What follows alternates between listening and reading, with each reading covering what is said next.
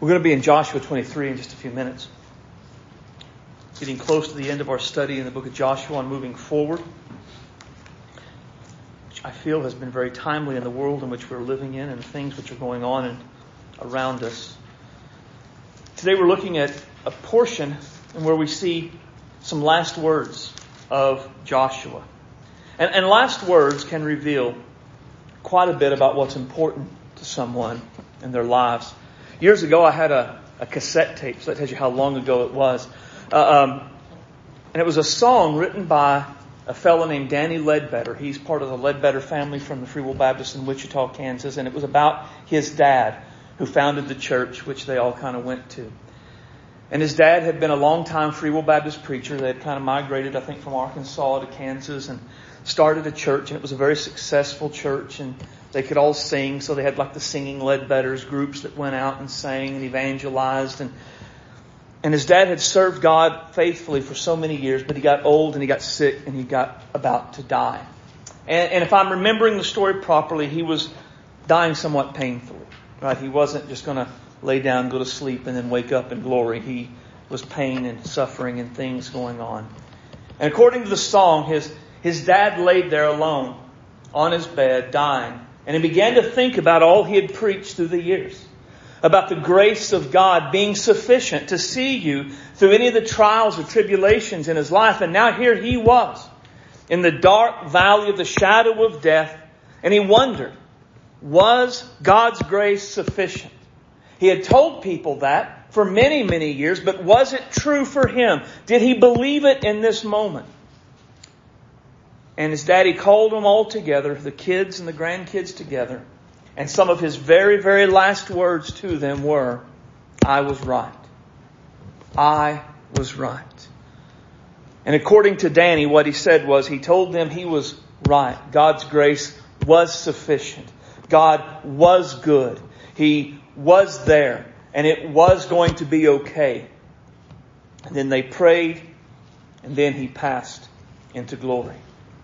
Danny's dad's last words were to encourage his kids to stay faithful to Jesus. He wanted them to know in this moment of darkness, in this moment of death, even though things weren't what they had prayed for, what they had hoped, God was still good. His grace was still sufficient. Those last words revealed what was important to Danny's dad. Joshua is old and about to die where we're at. And he is going to say some last words to the people, and it reveals what's important to him as well. So open your Bible to Joshua 23. Should be on page 185 in your pew Bible. When you find that, I'm going to ask you to stand to honor the reading of God's Word.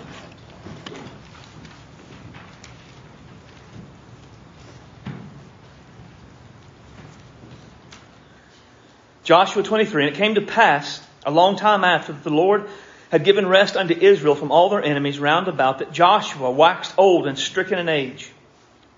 And Joshua called for all Israel, and for their elders, and for their heads, and for their judges, and for their officers, and said unto them, I am old and stricken in age. And you have seen all that the Lord your God hath done unto all these nations because of you. For the Lord your God is he that hath fought for you. Behold, I have divided unto you by lot these nations that remain, to be an inheritance for your tribes from Jordan with all the nations that I have cut off, even to the great sea westward. And the Lord your God, he shall expel them from before you, shall drive them from out of your sight, and ye shall possess the land as the Lord your God hath promised unto you. Be ye therefore very courageous to keep and do all that is written in the book of the law of Moses, that ye turn not aside therefrom to the right hand nor to the left, that ye come not among these nations that remain among you, neither make mention of the names of their gods, nor cause to swear by them, neither serve them, nor bow yourselves down to them, but cleave unto the Lord your God as you have done unto this day. For the Lord hath driven out from among you, from before you, the great nations and strong. But as for you, no man hath been able to stand from before you unto this day. One man of you shall chase 1,000, for the Lord your God, he it is that fighteth for you, as he hath promised you. Take good heed therefore unto yourselves, that you love the Lord your God. Else, if you do in any wise go back and cleave to the remnant of these nations, even those that remain among you, and shall make marriages with them, and go in unto them, and they unto you. Know for a certainty that the Lord your God will no more drive out any of these nations from before you. But they shall be snares and traps unto you, scourges in your side, thorns in your eyes, until you perish from off this good land, which the Lord your God hath given you. And behold, this day I am going the way of all the earth, and you know in all your hearts, you all know in your hearts, and in all your souls, that not one thing hath failed of all the good things which the Lord your God hath spake concerning you. And all are come to pass unto you, and not one thing hath failed thereof. Therefore it shall come to pass, that as all the good things are come upon you, which the Lord your God hath promised you, so shall the Lord bring upon you all the evil things, until he hath destroyed you from off this good land, which the Lord your God hath given you, when you have transgressed the covenant of the Lord your God, which he commanded you, and have gone and served other gods, and bowed yourselves unto them. Then shall the anger of the Lord be kindled against you, and you shall perish quickly from off the good land from which he hath given unto you.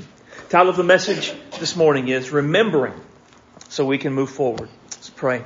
Our Father, we love you today. You are great and awesome. You are worthy of our praise and worthy of our devotion. Father, as we come today, our desire most of all is to meet with you. Our desire most of all is to hear from you. So right now in this moment, Lord, we surrender all things. Right now, we lay aside the cares of life. We lay aside anything that may be causing anxiety or strife within us. We ask for your help in this. So that in this moment, all we do is just listen for what your Spirit and your Word are going to say to us this morning. Give us ears to hear what your Spirit is saying to our church today. Give us hearts to respond in obedience to your word and take it and apply it to our lives. Let it sink way down deep in our hearts, that it would bring forth good fruit for your glory, which would declare we are indeed your disciples. Father, have your way in all of our hearts and all of our lives, and let us leave here, Father, more committed to you, more determined to do your will than we were when we came in. Search us and try us, O God, and see if there's anything in our lives which is displeasing to you. And if there is, bring it to our attention and press on us hard until we would lay it on the altar and we'd repent and we would turn from it so we could live for your glory. Fill me this morning with your Spirit. Give me clarity of thought, clarity of speech, and help me to speak your words and your ways for your glory. And we ask all of this in Jesus' name and for his sake. Amen. You may be seated.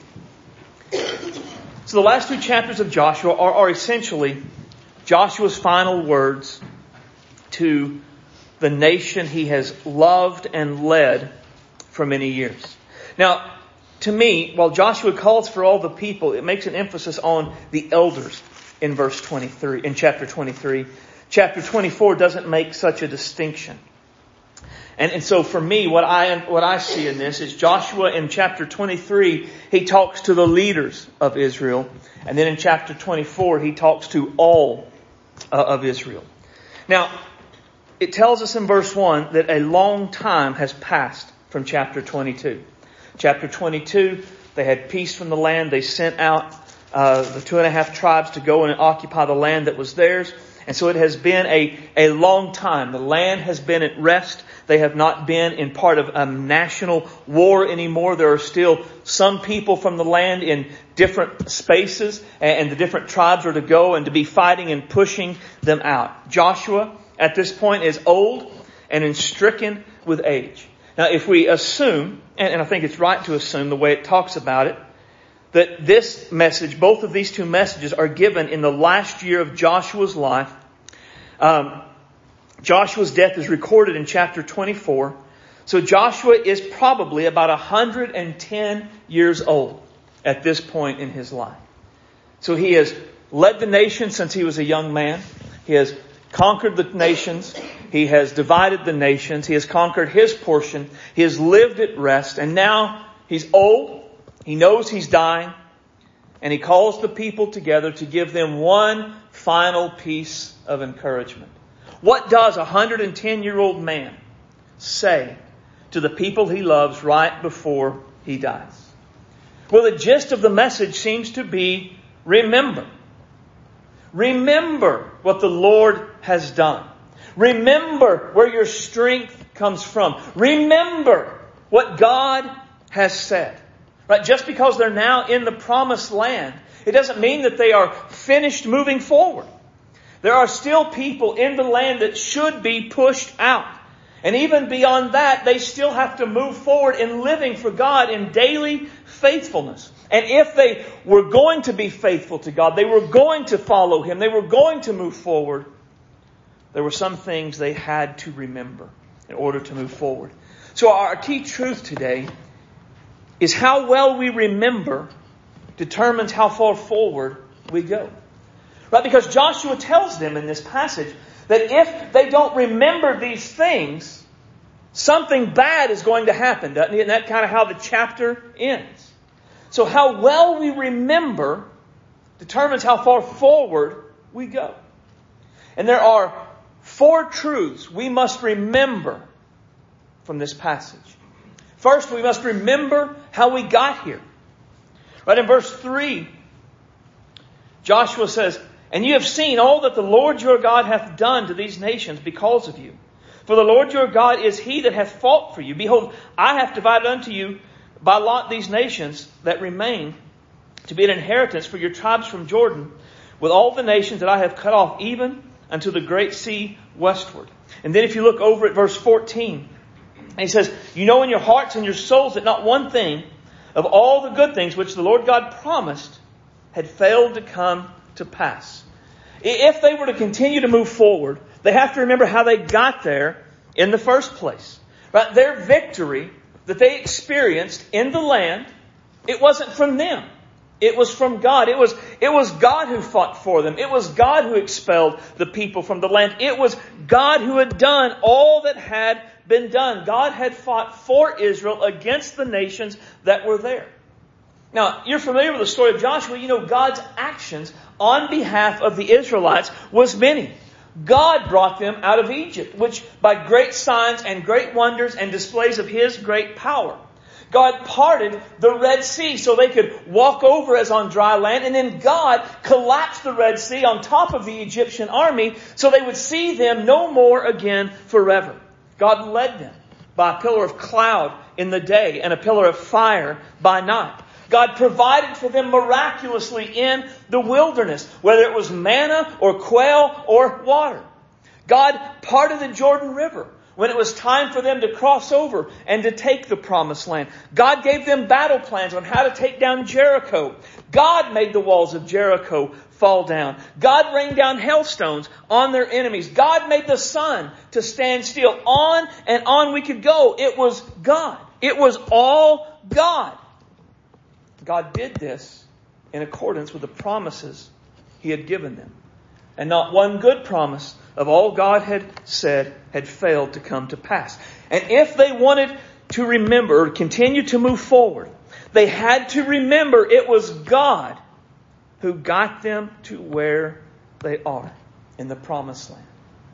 Because the danger, the very real danger, was to think they had done it.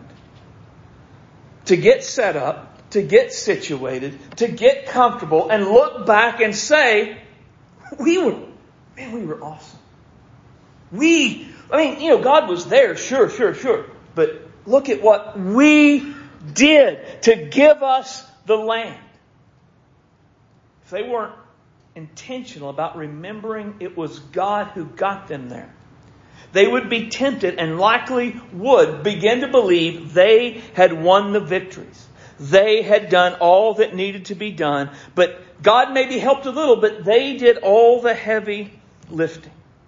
They would begin to take credit for what God had done in them and through them and for them. Now you and I, we are no less prone to taking the credit for where we are than the Israelites were. If we aren't careful, we begin to forget how we got to where we are. And one of the ways you see this with someone who's a disciple of Jesus is when they become self-righteous. Now, do you know what a self-righteous disciple of Jesus actually is, though? It's an oxymoron. It's a contradiction in terms. Because there is none righteous. No, not one, apart from Jesus. All have sinned. All have fallen short. All are guilty. not one by themselves through their own effort, ever becomes even remotely righteous. In fact, the Bible says, on our own, the very best we can do is filthy rags. But we are all as an unclean thing. And all our righteousness are as filthy rags. And we do all fade as a leaf, and our iniquities like the wind have taken us away. Now the phrase filthy rags, a couple of different word pictures associated with it. One is that of a cloth used to wrap up a running putrid sore such as would be found on a leper. Now if you ever read about leprosy in the Bible times, you know that it was pretty bad. Part of what would happen is there would be these boils and things that would come up and they would pop and they would just run. And the pus that ran out was not only gross, but it was foul smelling, and it was also infected and could in fact infect others with leprosy. And they just kind of ran all the time. And so what lepers did to help was they would take strips of cloth and they would wrap them around the stuff to kind of catch it and hold it like a bandage. But eventually, because it ran so much, it would start to run out, to ooze out. And they would have to take it off and change it. But what to do with the bandages that they took off the sores? They were so filthy, they were so unclean according to Jewish customs, they couldn't be cleaned. The only thing you could do with them was you could take them and you could burn them. They could not be reused. They could not be undefiled. Can you imagine a leper pulling this off, pulling it off, and going, look at what I did. Isn't this awesome? Look how great I am. I did this all by myself. We can't imagine touching one of those kind of rags that it was talking about, much less someone trying to hold it up in pride and say, look at me. Look how great I am. And yet, according to Isaiah, when we look at our righteousness, that's what it's like. And notice when Isaiah says, it's not our sin is like filthy rags. That would be bad enough.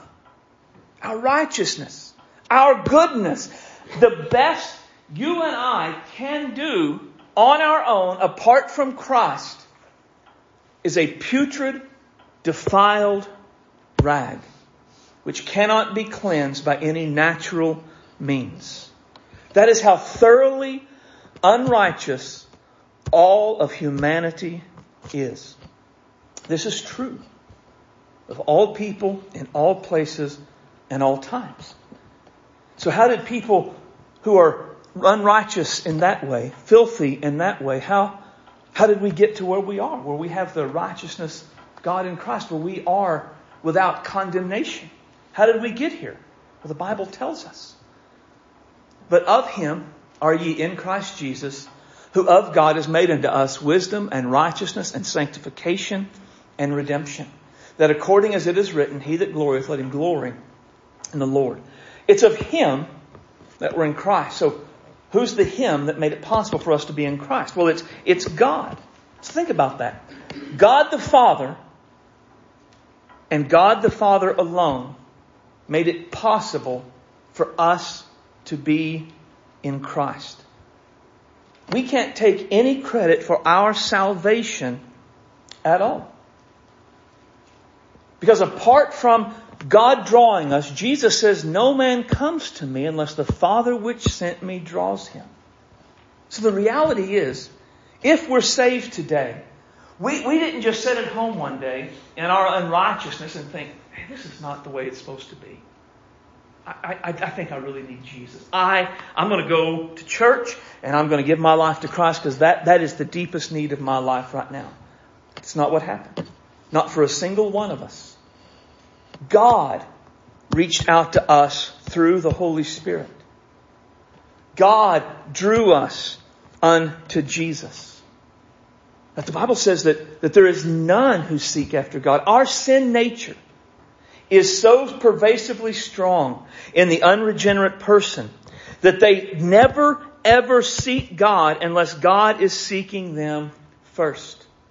So our salvation, where we are, it is God who guided us here. It is God who did it. And the rest of this passage is meant to illustrate this truth and remind us how we got here to where we are. How did we have the wisdom to realize we needed Jesus?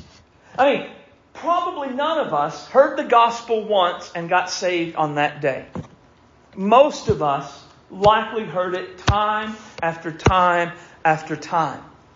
Why did one day we suddenly have the wisdom to realize that's for me, I need that? Because Jesus was made wisdom for us. Look at that. It came from Jesus according to the will and the work of God. It was Jesus working in us saying, come to me, all ye that labor and are heavy laden, and I will give you rest. Now, when the Bible speaks of salvation, it often speaks of it in three tenses. Past, present, and future. Right? In the past, we were justified. And justification is the moment where we were made righteous in God's sight. That's when the Spirit drew us. And we said, that's for me. And we went to the cross and we cried out to Jesus to save us. And we were in that moment born again. And all of our sin and all of our guilt was taken away. We were justified.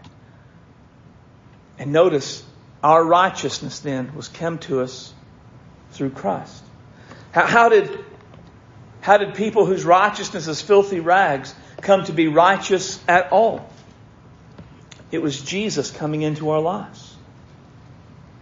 You say, well, yeah, that was then, but man, I've grown a lot. I mean, I have grown as a Christian. I've grown the grace, the knowledge of Jesus Christ. Well, that takes us to the second tense of salvation. Present tense, sanctification. Right? Justification is in the past. Sanctification is in the present. That is the act of our becoming more and more like Christ. It begins on the day we're saved. It continues until we go home to be with Jesus. So we have progressed in sanctification. We are more like Him in our attitudes and our actions and our speech and our priorities and our values and how we react to issues. And in every area of our life, we are more like Jesus. How did we get here? But Jesus became our sanctification. He made it possible for us to be more like Him. Yeah, but then there's heaven, right? So I'm going to hang tight and then I'm going to go there and then I did that. Well, that's the third tense, the future, the glorification. Justification is in the past. Sanctification is in the future. Or in the present. Glorification is in the future. That's when we're delivered not only from the punishment of sin and the power of sin, but the very presence of sin, and we go to be with Him. So how do we, what makes it so that we get to be redeemed and we get to go there and we get to experience the fullness of our salvation? Well, but of Him are you in Christ Jesus, who of God is made unto us redemption. When we stand before the Lord in glory, we'll not say, look at me, God. Look at what I did. We'll not even say, we did it, God, you and me. You helped. I did most of the heavy lifting. It was you the whole way. It was your idea to save me. It was you who gave me wisdom. It was you who justified me. It was you who sanctified me. It's you that's brought me here and glorified me in this moment. Therefore, as it is written, he that glories, glory in the Lord. If we want to keep moving forward, we have to remember how we got to where we are. And it wasn't by our goodness, our intelligence, our cleverness, or even our good works. It was what the Lord has done for us. What the Lord has done in us. And what the Lord has done through us. None of us got to where we are in Christ apart from the mercy, the grace, and even the enabling of Almighty God. Do you want to stop moving forward in your relationship and your service to Jesus? Become self-righteous. Start thinking about all you have done and how you have grown and what you have accomplished. And you will stop moving forward almost immediately. How well we remember determines how far we move forward. And we must remember how we got here. Secondly, we have to remember where future victory and future strength come from. Just because they've conquered the majority of the people in the land doesn't mean there are no more battles to fight. There will always be enemies to face. And so what would they do in that time? Well, look at verse 5. And the Lord your God, He shall expel them from before you and drive them from out of your sight, that you shall possess the land, and the Lord your God hath promised unto you. Right? They would do what they've always done when they came upon new enemies. They would call upon God and they would depend upon God. The God who expelled people in the past is the God who expelled people in the future. He would defend them in the past. He would defend them in the future. He fought for them in the past. He would fight for them in the future. Just as past victory depended upon God, future victory no less depended on God. God would give them the strength they needed to overcome their enemies. Look at verse 9 and 10. For the Lord hath driven out from among you great nations and strong. But as for you, no man hath been able to stand before you unto this day. So there's the past. But notice the next verse. One man of you shall chase 1,000. That's future. For the Lord your God, He it is that fighteth. That's future. As He hath promised. The God who gave them strength and victory in the past is the God who would give them strength and victory in the days ahead. We have the same sort of problem and the same sort of promise. We have fought enemies in the past, whether it be the world, the flesh, or the devil, and we have overcome to get where we are at this particular moment. But victories in the past do not mean no more battles in the present or in the future. Surely, more battles are coming. More struggles are there. Our flesh does not die quickly. The enemy does not give up easily. The world is always at odds with God and the people of God. What shall the righteous do when the foundations be destroyed? Well, we shall do in the present and in the future what we have done all throughout our past. And that is, we will look to our God to give us the strength and the victory in these times of crisis. This is one of my very, very favorite passages of Scripture. I would like to take a lot of time and look at it, but we just don't have time this morning. Isaiah 40, 28 through 31. Hast thou not known? Hast thou not heard? The everlasting God, the Lord, the creator of the ends of the earth, fainteth not, neither is weary. There's no searching of His understanding. So, we're first being drawn to the greatness and the majesty of God. The Lord, the creator of the ends of the earth. Right? So He spoke the world into existence. But He fainteth not, nor is weary. It means He never gets tired. Right? And it goes on to say there's no searching of His understanding. It means He knows all things about everything, and there's no end to His knowledge. And the implication is, just as there's no end to His knowledge, there's no end to His strength. God doesn't grow weary. God doesn't get tired. He has unlimited strength to do anything He wants to do. The Bible would say this in ways like, our God is in the heavens and He does whatsoever He pleases, and no one can oppose Him. That our God is able to do exceedingly abundantly above all we could ask or imagine. Right? On and on and on. The Bible just tells us our God can do anything, which, that's great. But how does that help us in our time of need? Well, Isaiah gives us the answer. He giveth power to the faint. To them that have no might, He increaseth strength. Now, that is a powerful, hopeful part right there. He has all power. And He gives that power. He shares it. He helps those who faint and who have no might. Now, I don't have time to get into this too much, but let me just say there's an air of humility on our part with receiving this. Does He help the strong? Does He help the capable? Does He help those who think they've got it under control? Not according to this passage. According to this passage, He helps the faint.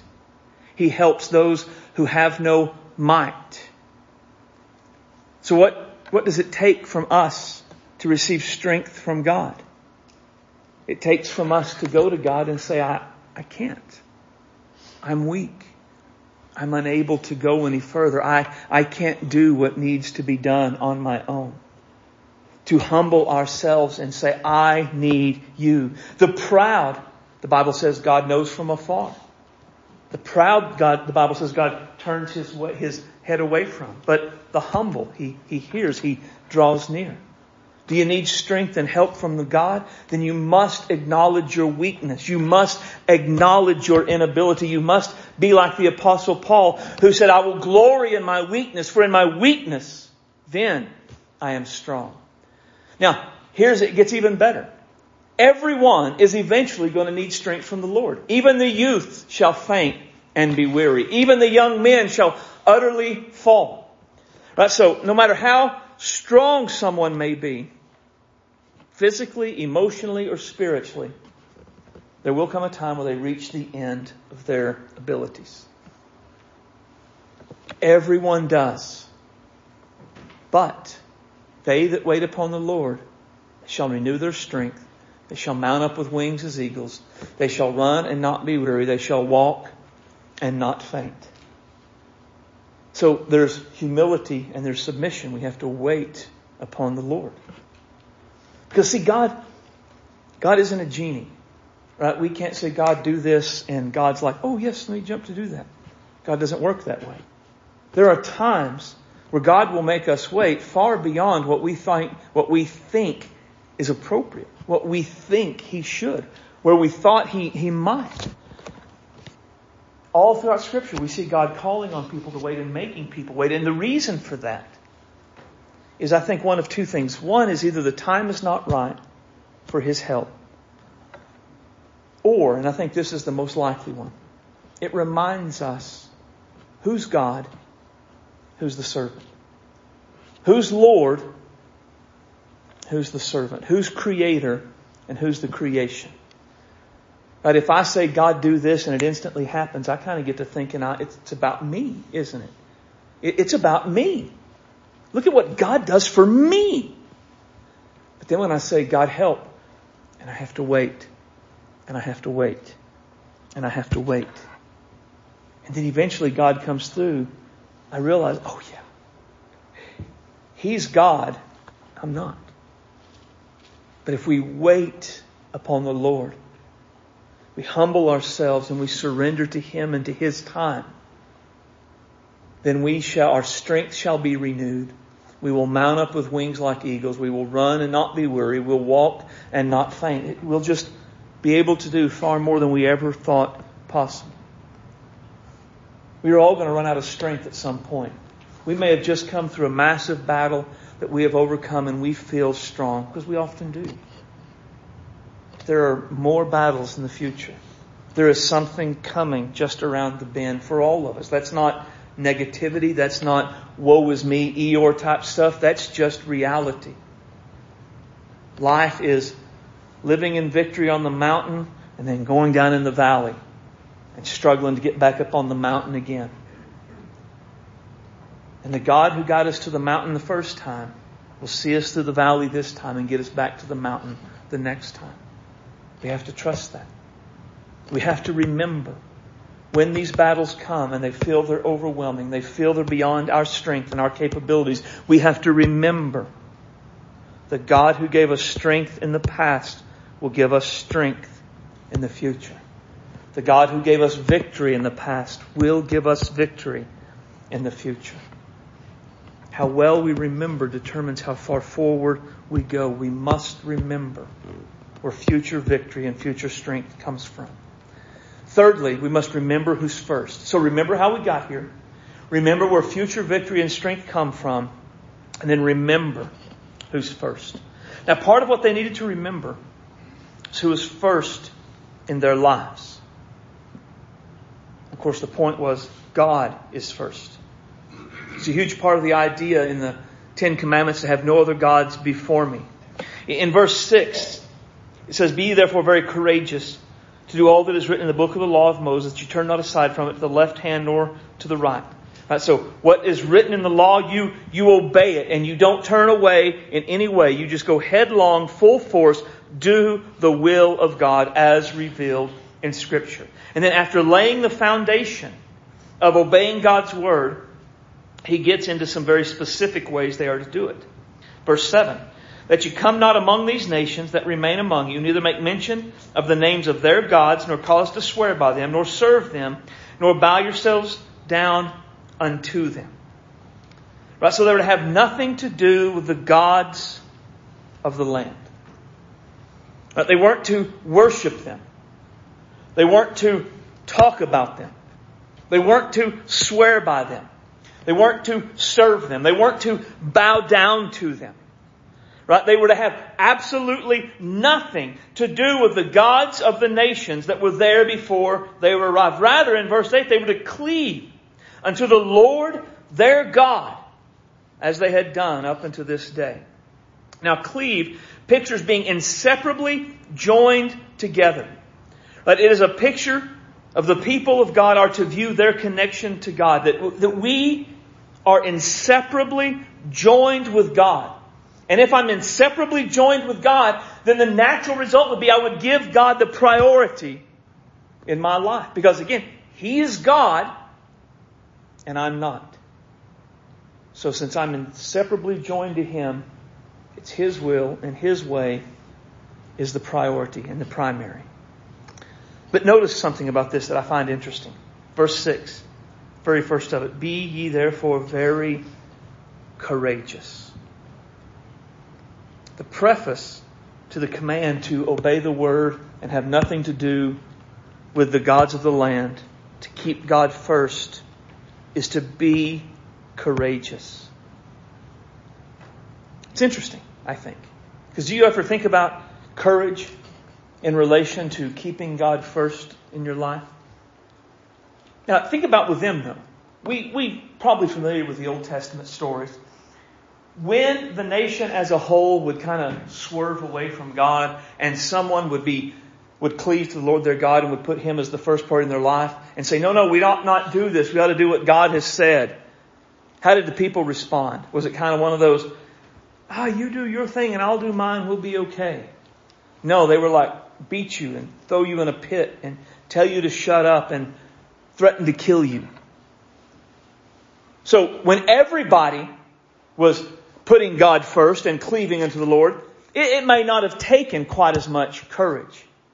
But the day would come in which it wasn't what everyone was doing. It wasn't the common thing to have God first. It wasn't common to not worship the other gods. It wasn't common to not talk about them, to not swear by them, to not serve them, to not bow to them, and to cleave unto the Lord your God. And in that day, at that moment, they would be courageous. They must be courageous to do what God has said and not to do what everyone else was doing. Now, it's no different really in our day. For us as Americans, it hasn't been overly difficult for God to be first in our lives, to be fully devoted disciples of Jesus. And in the past, when most people either respected Christianity or at least nominally affirmed Christianity, it didn't take a particular amount of courage to be a fully devoted disciple of Jesus. Most would have respected that. Most would have understood that. But we're not there anymore. And we're not going back there. I mean, the world is different. Our country, our world is different. And the time is coming quickly when being a fully devoted disciple of Jesus, making Him the priority in our lives, is not only going to be not accepted or not respected, it will be like it was in the days of Israel. Why don't you just shut up? Nobody cares about your bigoted, narrow-minded, fundamentalist ideals. Maybe you shouldn't even be allowed to work with our kids. Maybe you shouldn't be allowed to work at this job. Maybe we just need to get you out of our lives altogether. What will we do then? In that day, at that time, it will take courage to be a fully devoted disciple of Jesus. will we have the courage to ensure Jesus is the priority in our lives when giving Him this priority makes our lives difficult? Will we have the courage to ensure Jesus is the priority in our lives when giving Him this priority causes problems with our family? Not because Jesus warns that the day will come when it's people of your own household won't accept it. Will we have the courage to ensure Jesus is the priority in our lives when giving Him this priority causes difficulties with our friends? Will we have the courage to ensure Jesus is the priority in our life when giving Him the priority is physically painful? There hasn't been a whole lot of physical persecution in America, but I don't doubt we'll see it. Will we have the courage to ensure Jesus is the priority of our lives and give Him the priority when it's financially costly? Again, it hasn't been too financially costly for Americans. But again, I think the day is coming. And I think if you watch the news, you see that there is a push to say, well, Christians can't serve in this role, right? Because they have bigoted beliefs, or what they think is right goes against what the judges have determined is right. And there is a try to push them out. Well, so far that's just up on the mountaintop type stuff. But make no mistake, what's up on the mountain eventually rolls downhill to where everybody else lives. Will we have the courage to ensure Jesus is the priority when it costs us money and makes our lives financially difficult? We have to. We have to remember who is first. And we have to be devoted to doing His will, no matter what that will might be. If we want to continue to move forward, Jesus has to be first, because we're not moving forward following ourselves. We're not moving forward doing our will and our want. We're moving forward following Jesus. And even if no difficulties come, the day will come when Jesus will say, go here and do that, and we won't want to. Who will be first in our lives at that moment? If we want to continue to move forward, Jesus has to be first. How well we remember determines how far forward we go. And we must remember who's first. And then finally, remember to go forward and not to go back. In these last few verses, which we are going to have to cover very quickly, Joshua tells them to go forward. Right, verse 12, if you do in any wise go back and cleave to the remnant of these nations, even those that remain among you, and make marriages with them. Right, and he begins to list several serious and severe consequences which will come into their lives if they go back instead of going forward. Right, they will lose spiritual power. Right, look at verse 12 and 13. If you go back and make marriages unto them, know for a certainty that the Lord your God, verse 13, will no more drive out any of these nations from before you. Now remember, how were the nations driven out? By their might, their power, their strength? No, it was God who did it. So, if God stops fighting for them, what happens then? They lose the ability to drive the nations out. They lose the ability to be able to win these victories and to win these battles. And that will happen if they will go back. For us, it's not any different. Spiritual power comes from being Spirit-filled and Spirit-led in our lives. And if we are to be Spirit-filled and Spirit-led and have spiritual power, we cannot go back. We have to go forward. Right? The Spirit is leading us one way, and the world and the flesh and the devil are leading us another. And if I am to follow the Spirit, I will have spiritual power. But the moment the Spirit says go left and I choose to go right, I lose my spiritual power. We cannot go back the way we came. Go back and do the things we did before we were saved. And live the lives we lived before we knew Jesus. And expect to see the fruit of the Spirit be born in our lives. To expect to have anything the Bible talks about with the Spirit filling us and causing into our lives. If we walk in the flesh, we should not be surprised that we reap of the flesh. And we miss out on all the spiritual power God would and wants to give us. Secondly, there would be constant trouble. Look at verse 13. So God would cease to fight for them, but they shall be snares and traps for you, scourges in your side, thorns in your eyes, till you perish from the good land which the Lord your God has given you.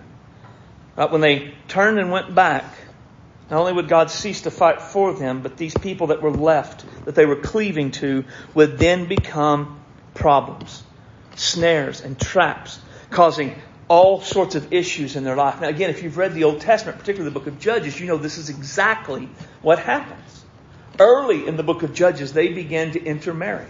Early in the book of Judges, they began to say, how do these people worship their gods? Maybe we should bow down before them too. Maybe we should serve them. Maybe we should be and talk about how did they do it? What can we do like them? And as they did this, they became constant trouble. There was just the book of Judges and the Old Testament as a whole has a constant theme. Israel was at rest. They rebel. God sends prophets to say, don't do this thing I hate. Turn back unto me. They reject the prophets. They ignore them. God sends judgment and punishment onto their lives. And they go into captivity or they go into some sort of oppression and suffering. In the midst of this, after years of suffering, they finally cry out to the Lord, oh God, we're sorry. Deliver us, oh God. And then God would raise up a judge who would come and deliver the people and cast off the oppression, and they would have peace. And then they would rebel. And then there would be judgment. And there would be oppression. And after years of oppression, they would cry out and a deliverer would raise up. And over and over and over again. And throughout the book of Judges particularly, the people they had problems with wasn't so much people from outside the land. It was mostly from people they left in the land. They went back to, intermarried with, and worshipped their gods. To the point for us, when we don't continue moving forward following Jesus, we are setting ourselves up for failure. But the life of following Christ, it's not an easy life. It's not a natural life. To follow Jesus, we go against the flow. Right? I've used the illustration that following Jesus is walking up a down escalator. And when we stop, we don't stand still. We begin to go back. And the further back we go, the more the stuff we've left behind becomes snares and thorns in our eyes and troubles that we begin to have. You see, the sin that we have left behind to follow Jesus, it's not dead. It's not gone. The Bible describes it like as a stalking lion, waiting, a crouching lion, waiting for the right time to pounce. It's waiting on us to stop so we can come back and it can grab us and pull us in. If we go backward and not forward, there's going to be constant trouble. And then verse 16 and 15, we see a loss of God's blessings. Therefore it shall come to pass that as the good things shall come upon you, which the Lord your God promised, so shall the Lord bring upon you all the evil things, until He has destroyed you from off this good land with which the Lord your God has given you.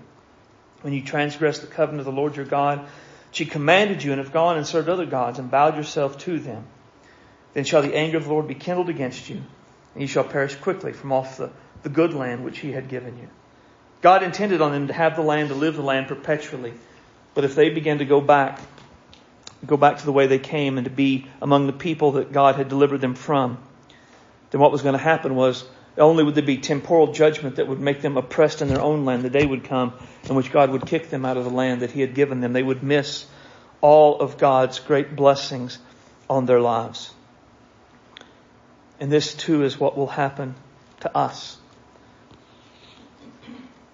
The things God wants to do in our lives are great. I was reading in my Bible yesterday in Psalm 81 maybe. And God speaking through the psalmist says, open up your mouths wide and I will fill it. And the next verse says, but my people wanted nothing to do with me. So here was God wanting to give them all of these good things.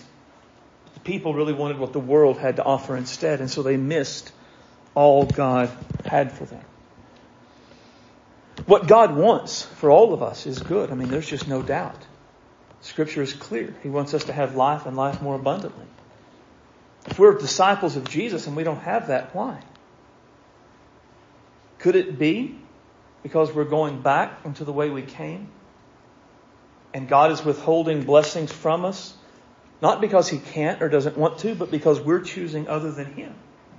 We're choosing to miss out on what He has. He says, open your mouth wide and I will fill it. And we say, no, I want to do this instead.